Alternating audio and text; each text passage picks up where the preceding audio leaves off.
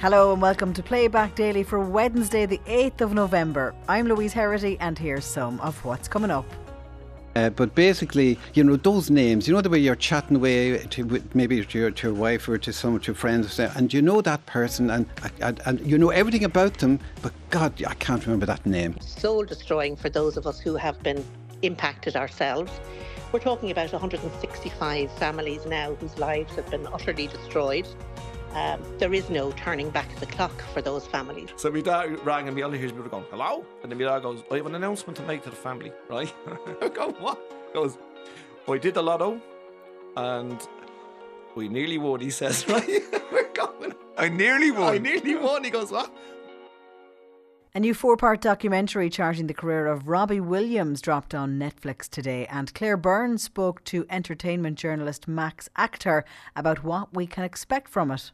Good morning, Claire. How are you? Lovely to have you with us. Now, we're probably going to have a few spoilers in this conversation, so if people are looking forward to watching this tonight, you might want to turn the volume down for a few minutes. So how is it? Did you enjoy it is the most important question. I think, Claire, it's so difficult when you ask me a question like, did you enjoy it, when there's so much tough things that you're watching. I think I'm really happy that I had the opportunity to get to know Rob and not just Robbie, because that's one thing that I'm left with. I watched all 4 episodes a couple of days ago, and it's really telling that there is definitely this character that he's created, bravado, cocky, gets into the Robbie mode when he's being this entertainer. But when he's at home with his 4 kids, his wife and his friends, he's Rob. And I think this documentary, the first 2 episodes, we kind of see the guy that we know, this 16-year-old kid that became one of the biggest artists in the world as part of Take That, and then as a solo musician. But episode 3 and 4, we get to see something different. We get to delve deeper. We get to know who he really is, and his family life and his addictions and his insecurities. It's not often we hear men talk about how they feel about their body, the way that they look. And he describes himself as most of his life as grotesque, which is shocking to me because he's one of the most attractive and adored pop stars in the world. Mm-hmm. Well, we've had that conversation about Britney Spears and how she was treated by people in the media when she was at the height of her fame. But also if you look back at Robbie Williams, I mean, he was subject to so much body shaming over the course of his career. And that is what you're seeing in the documentary then, is how that affected him.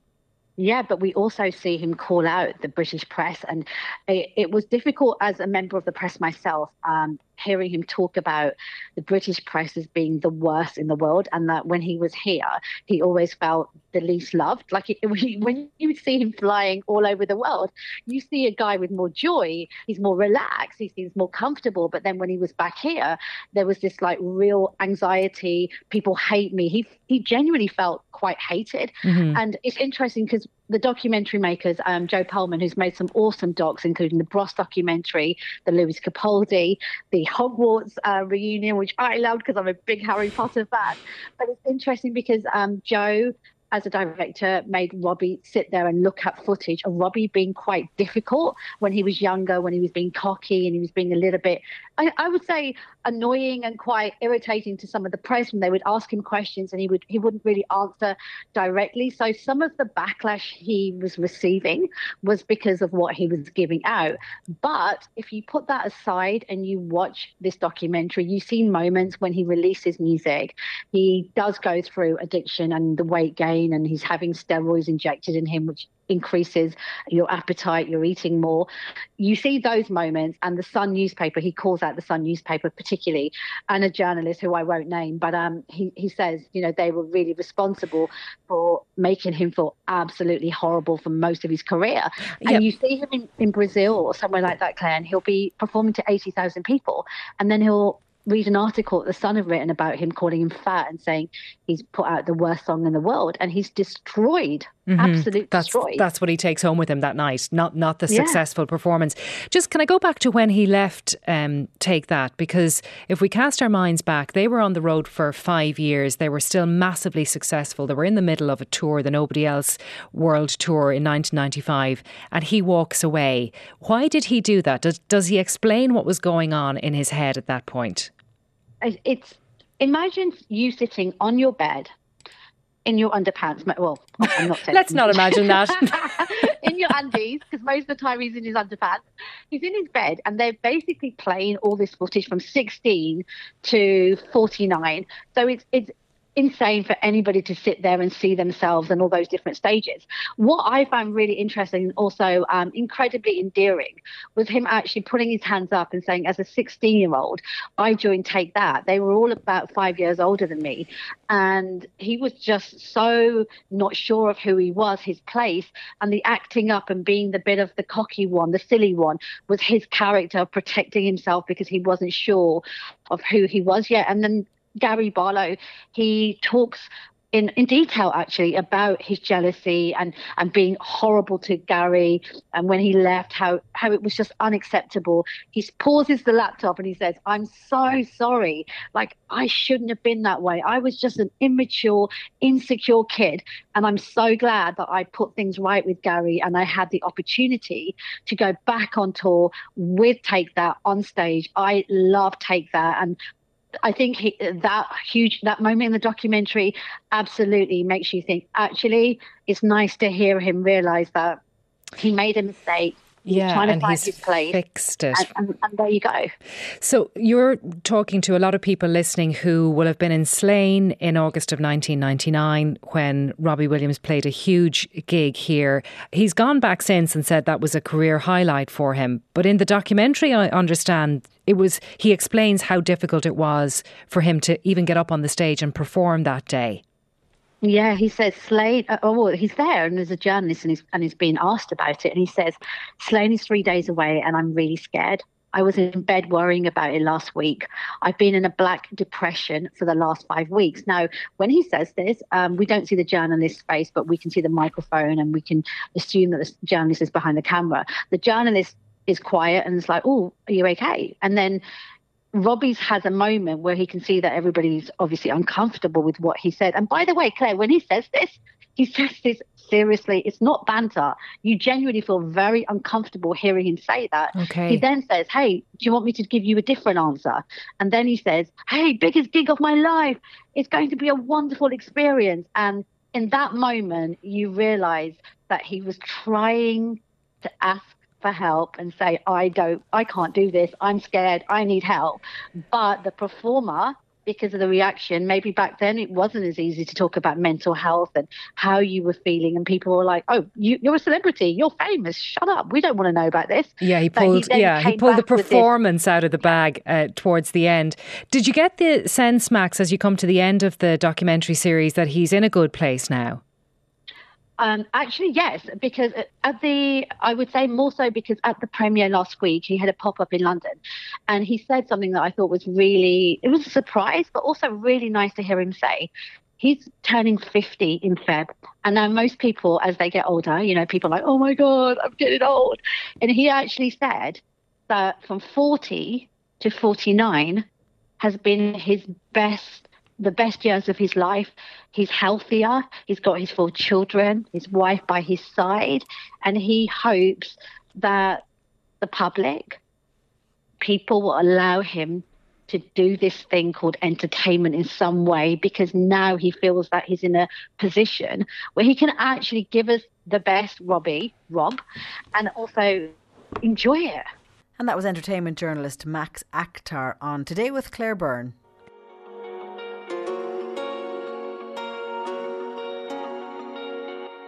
Road safety was being discussed on a few of today's programmes, including the News at 1 with Brian Dobson. A leading road safety campaigner here has said that there needs to be a more urgent focus on road safety by Gardaí and policymakers. 165 people have died so far on the roads this year, already 10 more than in the whole of 2022. Donna Price is co-founder of the Irish Road Victims Association. She herself lost a son in a road accident. She told us there needs to be greater Garda visibility on the roads. Well, first of all, it's absolutely heartbreaking, Brian, soul-destroying for those of us who have been impacted ourselves. We're talking about 165 families now whose lives have been utterly destroyed.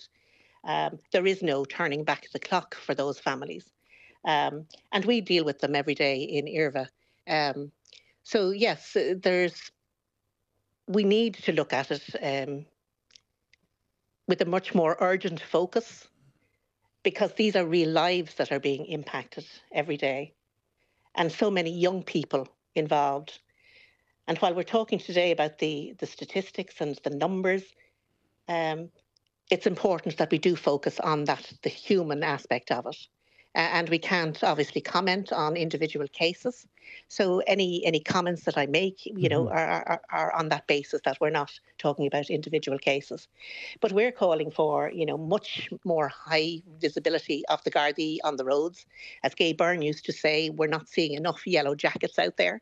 And people are continuing to take chances with their own lives and the lives of others. So more Gardaí and a more visible Garda presence is, you would say, absolutely essential. Absolutely. Every day we're seeing speeding drivers on their phones, drivers driving while intoxicated, quite unbelievably, when it's so socially unacceptable to do so, and even driving while tired. And the research carried out by the Road Safety Authority shows that so many, I think in excess of 40% of drivers are exceeding the speed limits on rural roads, and therefore endangering other road users.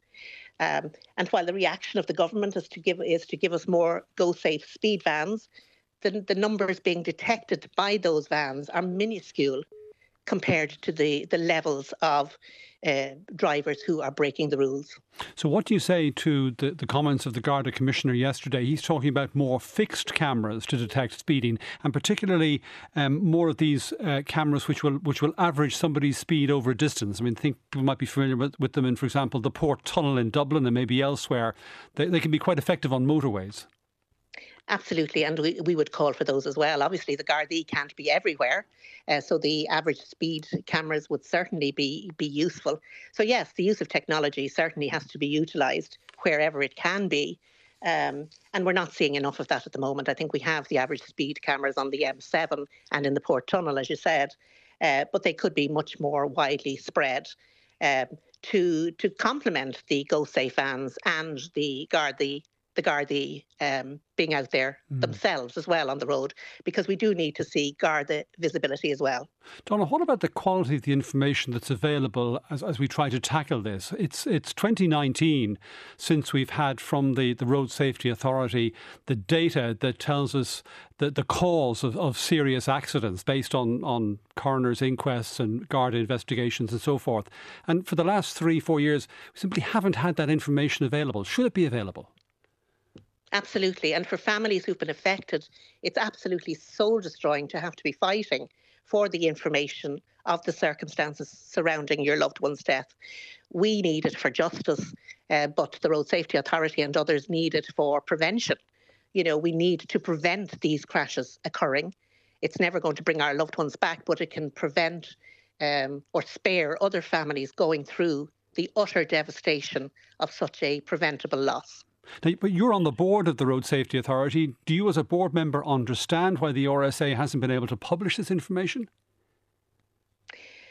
Obviously, I'm speaking to you today as a bereaved mother and founder of the Irish Road Victims Association. But yes, the Road Safety Authority are looking for comprehensive information from the Gardaí. We would like to get it quicker, but the Gardaí can't release it, I understand, until inquests are concluded or any criminal proceedings are concluded. So therefore, we're looking at statistics which are quite old. We would love to see statistics for last year now, so that we can work on preventing these collisions occurring. Yeah. Many of the fatalities we've seen this year, and again, this isn't to pass judgment on the reasons behind any particular incident, but many of them have involved young people just at the very start of their adult lives. Is there a job to be done in terms of educating young drivers in particular? Absolutely. I think there's a job to be done educating everybody, all road users. And we do that, Brian. We have educational programs through the Road Safety Authority where our educational officers will go around to schools. IRVA also do that. We call around to schools and together with the emergency services, we provide sessions for transition year students, which are very effective. And we can see the impact that they have on the students who are there listening to our talks. But it's not just those young people. I know that they bring the spotlight, if you like, on the numbers at the moment. But there have been many pedestrians, elderly people killed on the roads this year as well. And we're looking for the roads to be segregated, I suppose, to protect vulnerable road users like cyclists and scooterists and pedestrians. They shouldn't be sharing the road with HGVs. And we need to look at those and, perhaps restricting their movement to maybe the earlier hours of the morning, as we do in Dublin. I think they're not allowed into the city centre during certain hours. And maybe we need to look at that for our towns and villages as well, where our elderly and more vulnerable road users are being killed. And finally, Donna, families, I understand, of road victims will be invited to a ceremony of remembrance, which is taking place, is it the weekend after next? The UN World Day of Remembrance for Road Traffic Victims is on Sunday, the 19th of November. We're holding an event in Mullingar in the Bloomfield Hotel at 1 o'clock. And hundreds of families travel from all corners of the country to attend that service. And it's free of charge for anybody attending, and all are welcome. Unfortunately, we're going to have hundreds more this year, because of the fatalities. Donna Price, co-founder of the Irish Road Victims Association, on the News at 1 today.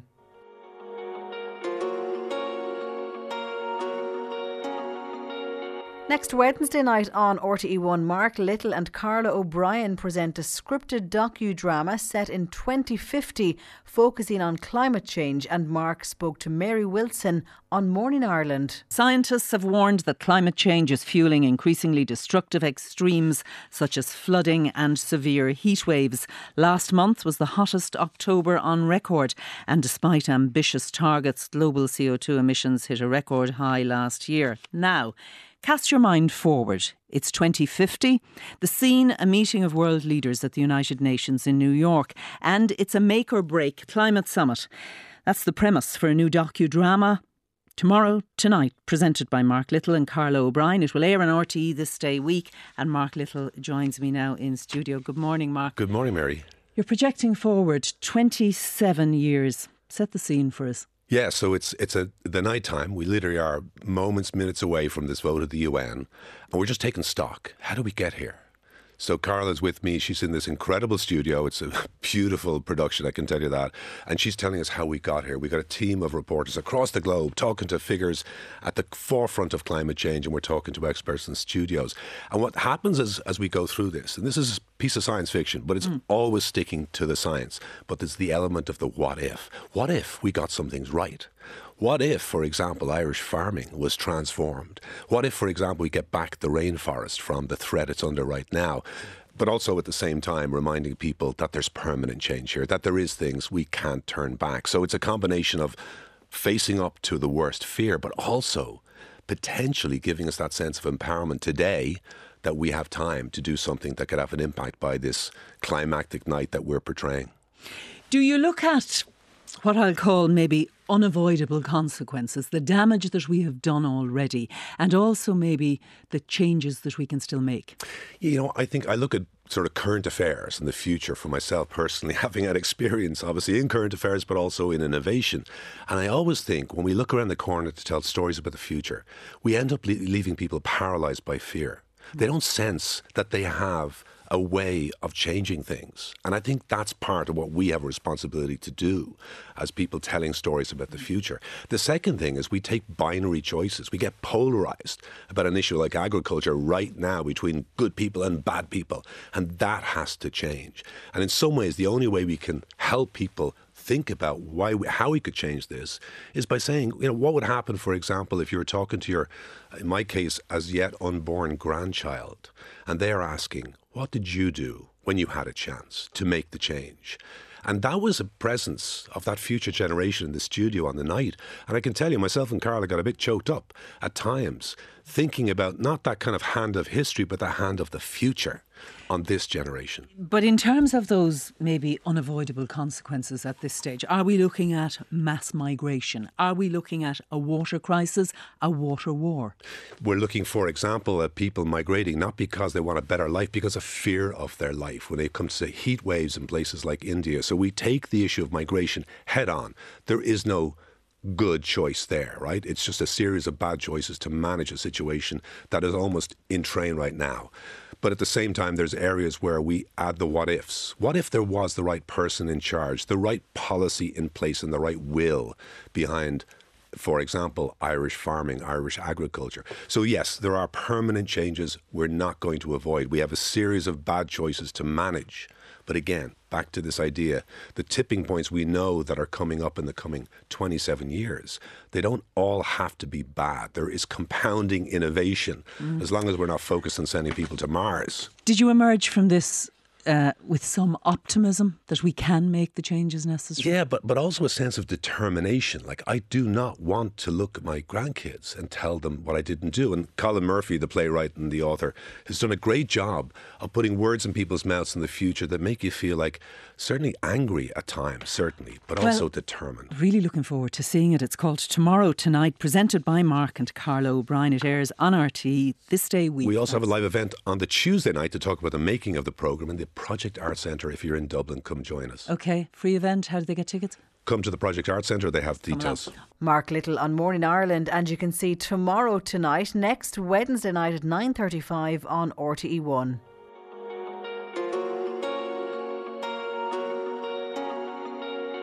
On the 9 o'clock show, Oliver Callan spoke to Robert Forey, who's from South Africa and living in Cork. Robert is 95% blind, and he spoke about his passion for cycling. Good morning to you, Oliver. Thank you very much for joining us. How does a blind man cycle? Well, the way I cycle is on the back of a tandem as a stoker. The person in the front is called the pilot, and I'm the stoker. I can't see well enough to get on a bike myself, so I sit in the back and push.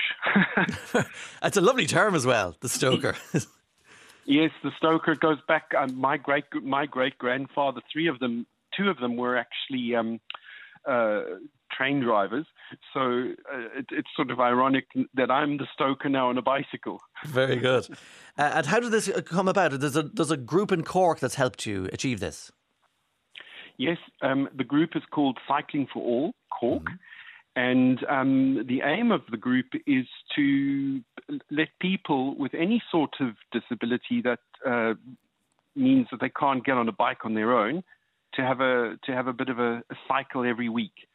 So most of the people that go to the group have visual losses, but we also have a couple of deaf-blind people. We also have people with other sort of physical disabilities, that mean that they can't cycle on their own. So it's not only for blind people or people with visual losses. Yeah. It's also for all sorts of disabilities. Yeah, so it's very inclusive.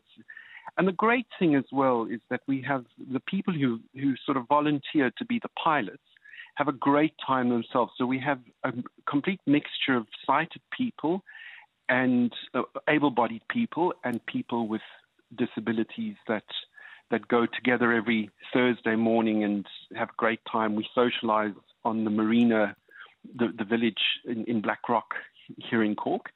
And so we have a great social time together. We have coffee and cakes and whatever. And then we go out on the tandems in small groups. And we normally do about 12 kilometres. Most of us do that every week. So it's great fun. Great. And when you gave Mark O'Donoghue from Cycle for All a call, what were your expectations? Well, I was a bit nervous because I didn't know what to expect. All I knew was that I wanted to have a little. I'm a swimmer, so I do go swimming at the Mardyke Arena here in Cork, which is great. And I walk quite a bit with I use a white cane to get around town, but I've just felt I need a little bit more exercise. I'm aging, and you don't want to. I feel I want to age well, so but I was nervous because getting on the back of a bicycle, that's a different story altogether when you're a blind person. It's a bit nerve-wracking. So I left it for a couple of weeks, and eventually I actually texted Mark, and he was like, immediately, I'll see you tomorrow and we'll do a test run. And so I got on the back of the bike and did my longest cycle ever in my life that same day. 12 kilometres. Yeah. So how did that feel, Robert? It was fantastic because, people think we have 5 senses, but we actually have more senses. We have the vestibular sense, which is the sense of balance and keeping yourself balanced as you move. But then there's and forward and sideways motion and all that. That's the vestibular sense. And there's proprioception as well. It's your knowledge of where your hands and feet are in relation to the rest of your body. And to get on a bicycle stimulates those senses. Which remain understimulated for people who are a bit sedentary or stay in the same place all the time. So it's such a thrill to get on a bike and move, and to feel the wind going past you, and to be in communication with another person while you're exercising. It's absolutely fantastic. And of course, I've gotten fitter. I've only done this for about 4 or 5 months now, and I'm starting to feel I'm getting a bit fitter. Is that right? And, wow. So it's great, very good exercise, and also the social dimension, being with other people like myself. But there's also that thing of inclusion, which, when you're a blind person or a person with a disability, getting out can be a hassle. If you're in a wheelchair or you've got a cane, and, to socialize can be quite tricky. So there's this inclination to disabled people to sometimes stay in and not go out, not be seen, not be heard as a person, not make an appearance in the world, sort of thing. And to have something to do like that, where you're part of a group and to be included. I mean, that's a human need, isn't it? The need to be part of something and to belong somewhere and to be part of it. So it meets so many needs for me that I'm a complete fanatic now about it. I'm like, go cycling. and what I love about it is the idea that you, as the stoker in the rear of the bike, there's obviously great trust between you and the pilot, who's actually the person with vision who's able to cycle and steer along. Absolutely. You like my first time getting on that bicycle, when the pilot gets the bike ready for the blind person or the person with a disability to get onto the bike, they have to stabilize that bike so that you can get in and get your feet into the little the things that hold you, onto the pedals, and then the cages. You have to sort of the little cages that your feet go in, and then that you can't just easily pull out. If the bike starts falling, you're stuck. So and then also if the pilot doesn't know what they're doing, they could end up doing something dangerous. Like, for example, when you're going over leaves, like those are slippery at this time of the year, and the rule is don't make changes while you're going over leaves. You don't accelerate, you don't decelerate, and you don't go around a corner so that the bicycle tilts to the side, because you have to keep that upright when you're on the slippery surface. So you have to know what you're doing, and so the pilots get training. They have little training courses that they run on weekends for able-bodied volunteers to do this. But the other thing is our group also has other sorts of bicycles. So we have recumbent bicycles for people that require those, people who've got limbs that say the legs don't work. So you can get on a bicycle for that. We've also got we've got a tricycle that is also a tandem tricycle for people that don't have the stability to stay upright on a bicycle. They couldn't get on a typical tandem. They would need sort of stability to be strapped in. And so they get an opportunity to go out on a cycle, on a more stable bicycle. And there's wonderful freedom. There's wonderful freedom for people. Inclusion. Including people. Yeah. Can I ask you about your own sight loss, because you weren't born with the blindness that you currently have? I was born with a condition that predisposed me to visual loss, and I have retinitis pigmentosa. So initially it was night blindness, and then it started impinging on I had to stop driving when I was about 31. Right. And then as time went by, I needed a cane, and I continued working for a long time until my reading vision became impaired, and then I really struggled to keep up with my duties. So I had to take early retirement from work, and that was a very difficult time for me to have to do that. And so, I struggled with life. It's been difficult. Loss. You go through a period of grief with sight loss.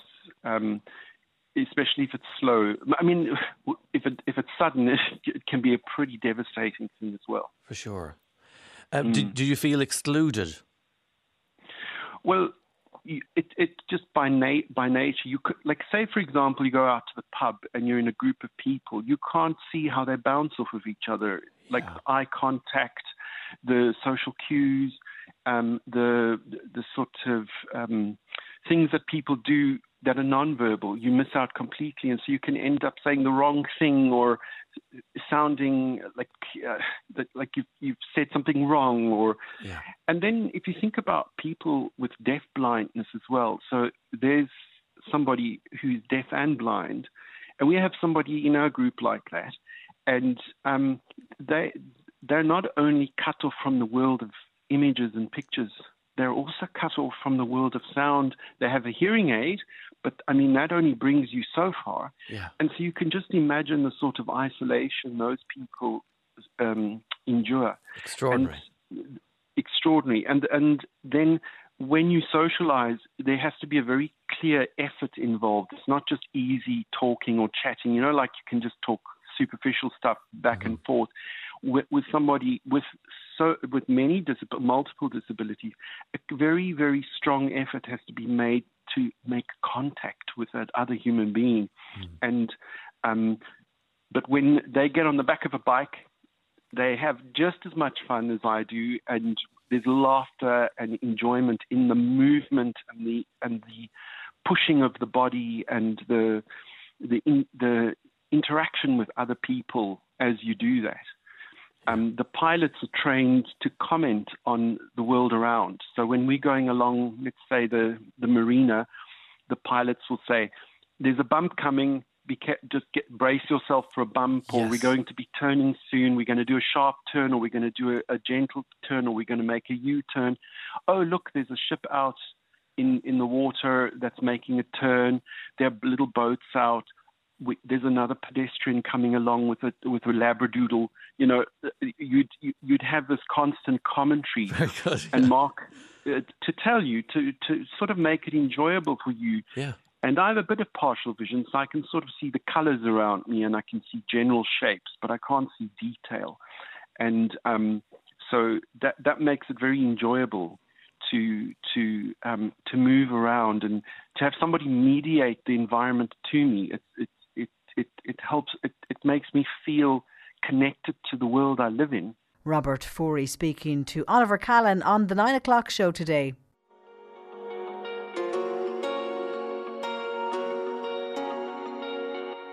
Dr. Harry Barry, GP and mental health specialist, and Dr. Anne-Marie Craven from the Department of Psychology in UL joined Claire Byrne to chat about forgetfulness in middle age. Now, Harry, you have a self-proclaimed interest in this, do you? I do, because we all do. I have struggled with this for at least 20 years, Claire. So I have to put my hand up and say this is an area of particular interest to me. So what we're talking about is seeing somebody's face, you know them really well, and you just can't think of the name. This is a type of example, right? Yeah, the classic examples here are of what I call the forgetfulness of middle age. So we have this paradox, we'll be talking about it later. But basically, those names, the way you're chatting away maybe to your wife or to some of your friends, and you know that person and you know everything about them, but God, I can't remember that name. Yeah. And that's not just the only thing. It's also associated. I go up into a room to get one thing and I come down with something else. I go into the supermarket and I suppose I have to get 4 or 5 items, and what's that third item or fourth item, and I'm wandering around looking like an idiot. I know it's here somewhere if I can just identify it. And the other things that we lose our keys, we lose our glasses, we lose our mobiles. Where do all the names, the glasses, the mobiles, where do they all go? Yes. And I'm convinced there's somebody wandering on behind me hiding them. And then you see if a couple of those things happen in a row, you start thinking, is there something wrong here? Absolutely. So I spent the last 20 years kind of really worried now, maybe this is an indicator that I'm actually going down this road. So actually, it's I think when we go into this in a little bit more detail, you'll see how relieved I am. Yes, really. Bit of reassurance here, Anne-Marie, really is what we're offering. Because can you explain to us what's happening with our brain when we're in middle age? Yeah, well, I think when we often expect babies and children, I suppose, to develop skills at a particular rate, and then we have this expectation that in older adulthood certain cognitive functions might decline. But I think we see ourselves in middle age as really being adults, not necessarily older adults, and we expect things to remain more or less as they are. But of course, our brain function is still changing. All aspects of life continue to develop, so we are potentially going to see some changes in middle age as well. So I'm not quite as far along, I suppose, Harry, on this journey as you, but I certainly see it coming, particularly when you have a lot of names to remember, that can get more tricky over time. But I think it might be helpful to talk a little bit about what actually memory is before we get stuck into how people might manage forgetfulness. Mm-hmm. Yeah, because there are different types, aren't there? Yeah, so some types are procedural memory. So that's your memory for motor skills like riding a bike, and also perceptual memory, and that relates to recognizing visual and auditory stimuli, and also taste, so what ice cream tastes like. And procedural and perceptual memory, they don't require effortful remembering. We don't have to think hard about how to ride the bike, and we don't have to think hard about what ice cream tastes like. And in adulthood, memory for procedures and for some perceptual memory functions, that doesn't change a whole lot. We mightn't go cycling so often, but we remember how. But other types of memory do show a little bit of decline. So one type is prospective memory, and that's your ability to remember to do something you need to do in future. And that's one type of memory that does decline substantially in normal ageing. And is this normal ageing? Is this what we can expect? I think the research suggests that we can expect some decline in cognitive functions, right? So it's not like we're dropping off a cliff at a certain point in older adulthood, but we would expect some decline. And we see that, for example, in the prospective memory. But I don't think we necessarily need to overly worry about that because it doesn't necessarily signal anything in particular. So it might be helpful to distinguish between when it's a problem, when it's not. So although forgetfulness is quite common in midlife, it's not the same as Alzheimer's or dementia, strictly. Yeah. So, you might forget what day it is and remember later in the day. But you might, if you had Alzheimer's or dementia, you'd lose track of the date or the time of year, for example. And if you're a bit forgetful, you might forget what word you're looking to use. But if something's more significant, you might have difficulty holding conversation. So there is a difference. And don't forget, we've accumulated so much information at this point in our lives. We can't really be expected to hold on to every little bit of it. And we're trying to do so much, in middle age, aren't we, Harry? Yeah, I think, making excuses here now. Yeah, but I think we have to look. I call it the paradox of middle age. So on the one hand, we're forgetting, we're almost wandering around like lunatics all the time. But on the other hand, we're holding down to really high-powered jobs. We're fantastic at negotiating the very complex social world of our families and children and siblings and parents and all the rest of it and friends. We're better at managing our emotions. We're better at looking at things from different perspectives. We're much wiser. And to me, really, I love this because to me, this is actually, I can really recognise this. We get to the gist of something.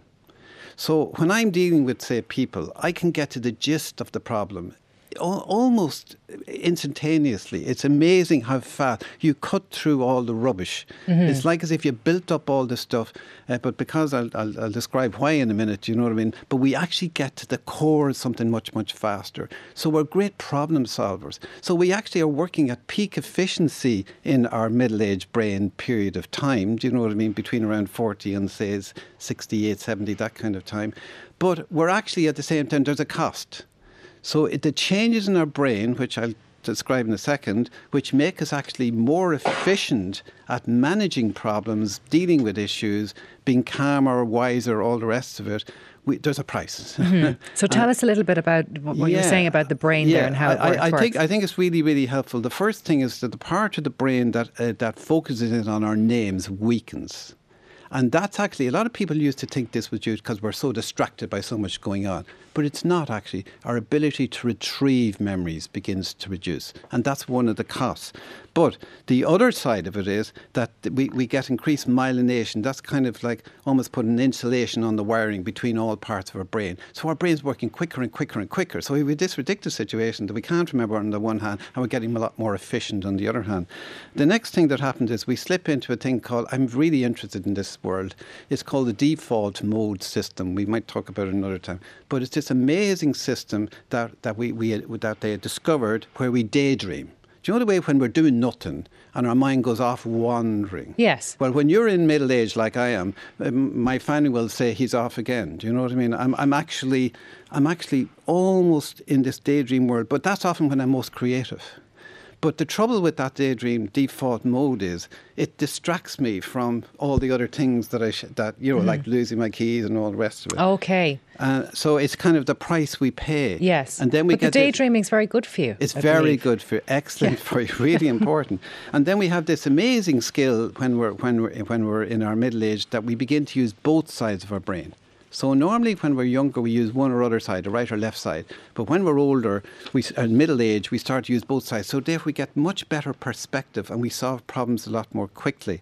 And lastly, and I think this is something that I have identified in myself, and I'm sure Anne-Marie can relate to this as well, that as we get older, our prefrontal cortex gets better at calming down our amygdala.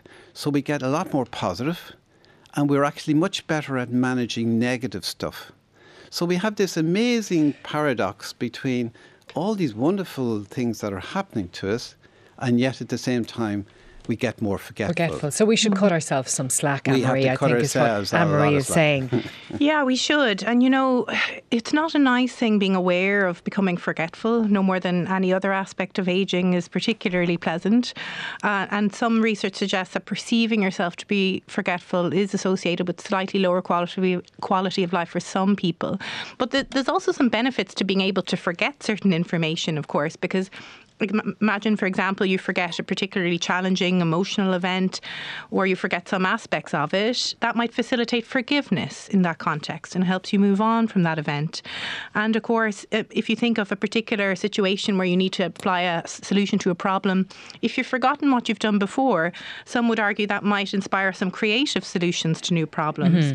And of course, if you're kind of forgetful, and that might motivate you as well to reconnect with activities and people from your past to remind yourselves of past experiences, and that can facilitate that shared nostalgia we discussed before that can reinforce social bonds. So while being forgetful is not necessarily pleasant, the act of forgetting in itself is a normal part of development and is needed as well, I suppose. You need a spring clean of all that information we've accumulated over time. Yes, and that is no harm. A listener wants to know, is it correct that the brain is a muscle, and if so, can you exercise it to keep it fit? Now, we know that keeping your brain active and challenged, Anne-Marie, is a really good idea, but this forgetfulness in middle age, is it inevitable or can we work to prevent it?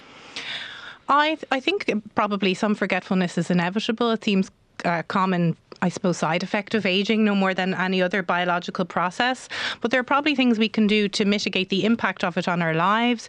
And there are things we can do to keep our minds active, right? To mitigate cognitive decline more generally. So, for example, if you're forgetting the keys or the phone or whatever it is, you might actually need to put a strategy in place for yourself. So that might be a little basket at the door, and this is where things go, for example. Or if you've never used a shopping list before, now would be the time, if that helps. And then at the same time as putting strategies in place to mitigate the impact on your life, you might also like to think, okay, well, I'd like to keep my brain active in different ways. So I might decide to learn a new skill or keep engaged with your community and social activities. And of course, if somebody was particularly worried about forgetfulness, they need to seek reliable advice about that from their GP as well. Are you a fan of lists, Harry? I am, actually. I'm a huge fan of lists. Actually, they laugh at me in my house. Do you know what I mean? But I there's a line that I often use, that the smallest amount of written material is more powerful than the greatest memory. Yeah, I think I agree with you. And the research shows that even if you're studying for an exam, if you take written notes, even if you're highlighting passages, that's not as effective, is it, as writing things down? When you write something down, in your own handwriting particularly, it's very, very powerful. It also kind of, I think, trains your brain a little bit, you know what I mean? And for example, I'm a great believer, if I've so many tasks to do, try to kind of list them off and kind of tick them off as I'm going along. And it's a great way of keeping it also is very positive for you, do you know what I mean? I'm feeling nice little boost to tick something off your list. Tick something off the list. Yeah, you feel virtuous, don't you, once you've done that? And here's a great tip that I would use. Like, I have to use this all the time myself. I have a terrible. You'll introduce me to 2 or 3 people, and it's like as if, where do these names go? And I'm frantically trying to.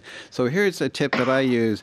I actually repeat 3 times to the person their actual name.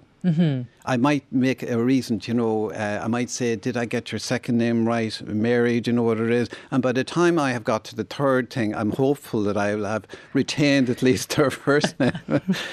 and they accept that as being normal, do they? They do. And don't be afraid to say, it's the middle-aged brain, I'm off again, don't mind me, do you know what I mean? I'm hopeless at remembering names. Actually, approaching with a great sense of humour. But actually, giving yourself a clap in the back and saying, I'm really doing a great job. Do you know what I mean? I'm helping so many people. I'm looking after my families. I'm carrying, holding down a great job, whatever it is I'm doing. So I have to give myself a lot of slack and say, okay, this is the price that I pay for my middle-aged brain. But we should love our middle-aged brain. Dr. Harry Barry and Dr. Anne-Marie Craven on Today with Claire Byrne.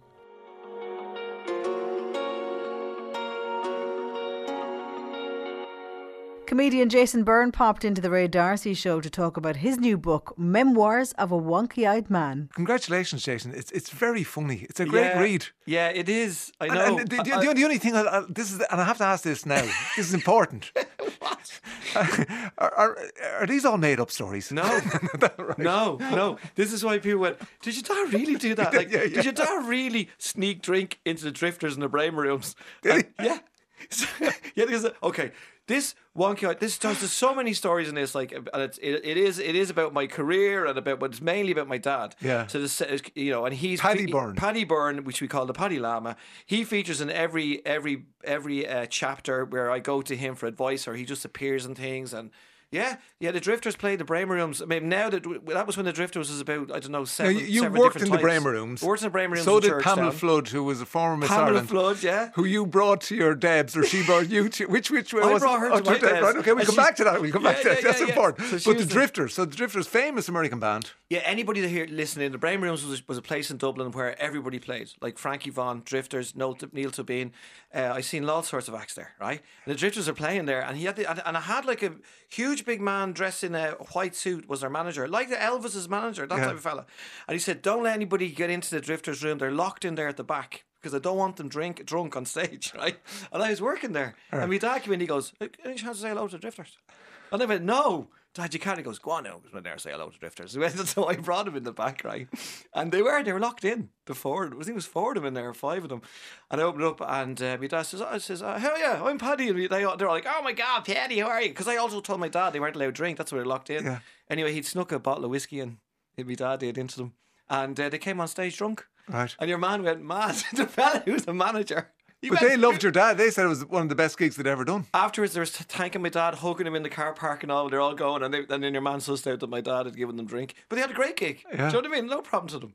But Dad was always up to all sorts. Yeah, and it was anything for a drink. You see, you know, your memories are lovely. They're rose tinted. I say for a lot of people, not so happy because, and everybody knows that. I met Mick and Pat. We were, you know, my dad's story. We were in Cyprus together. I couldn't lead them up in the pub on their own.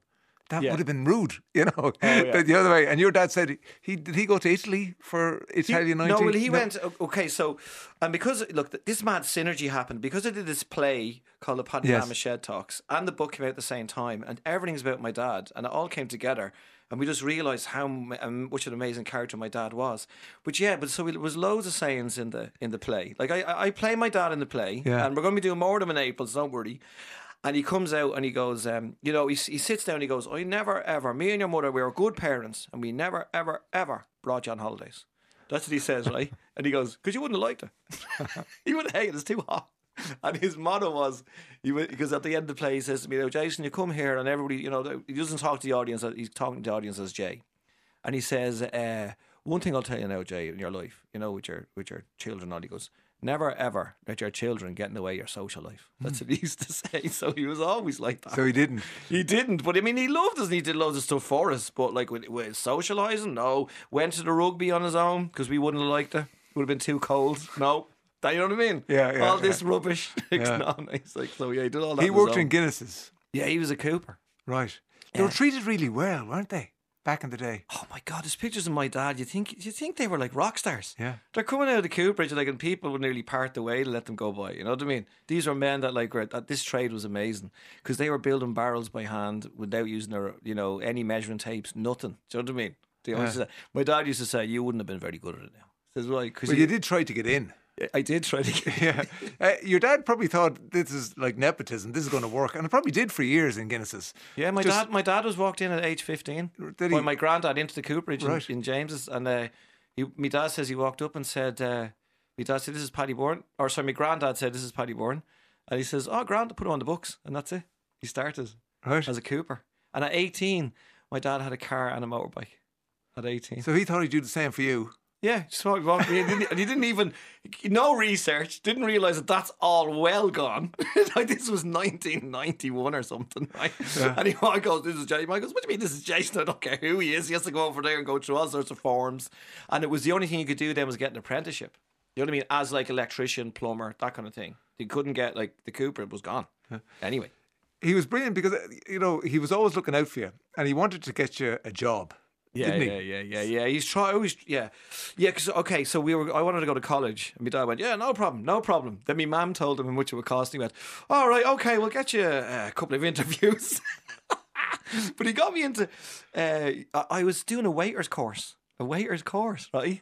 Oh my God Almighty! What was I doing? Mr. Stint. Mr. Stint was the fella's name. Did he really have a wonky eye the same as you? Yeah. Right. There was loads of wonky eyes when I was around as a kid. Do you know what I mean? It's just like it gets corrected now a lot. But this guy, he had the eye kind of heading off the other way. Yeah. So my eye used to go in towards my nose, but his was going the other way, right? No, sorry, oh my God, Ray's phone is actually ringing. That's not mine. That's really bad. Ray Darcy, the presenter. Please, I was told switch off your phone, and he's got his phone on like an outfit. I'm not going to blame anybody, but usually I have it on mute. I'm not going to blame anybody because that's not fair. Who does not know you're on radio right now? Yeah, I know, but I always have it on mute, so somebody took it off mute. I'm not going to say who. Oh, okay. But somebody took it off mute. Right. Sorry about that. Sorry. Dad brought us in anyway. He says, I know this fella who it was like an Anko thing or something. Do you know what I mean? Yeah. And brought me in to train as a waiter because I'd already done bar staff. He goes, you can train as a waiter, be like a proper waiter. I was going, what's that? And he goes, you'll be grand. Went down. I thought it was a friend of me dad's. It wasn't really. He had given him some like large bottles of Guinness, right, to get me in there. And I got in, and we were there for the day. And I arrived. I can't remember. I was in town somewhere, wherever I was. And I arrived in. There was only 2 people there.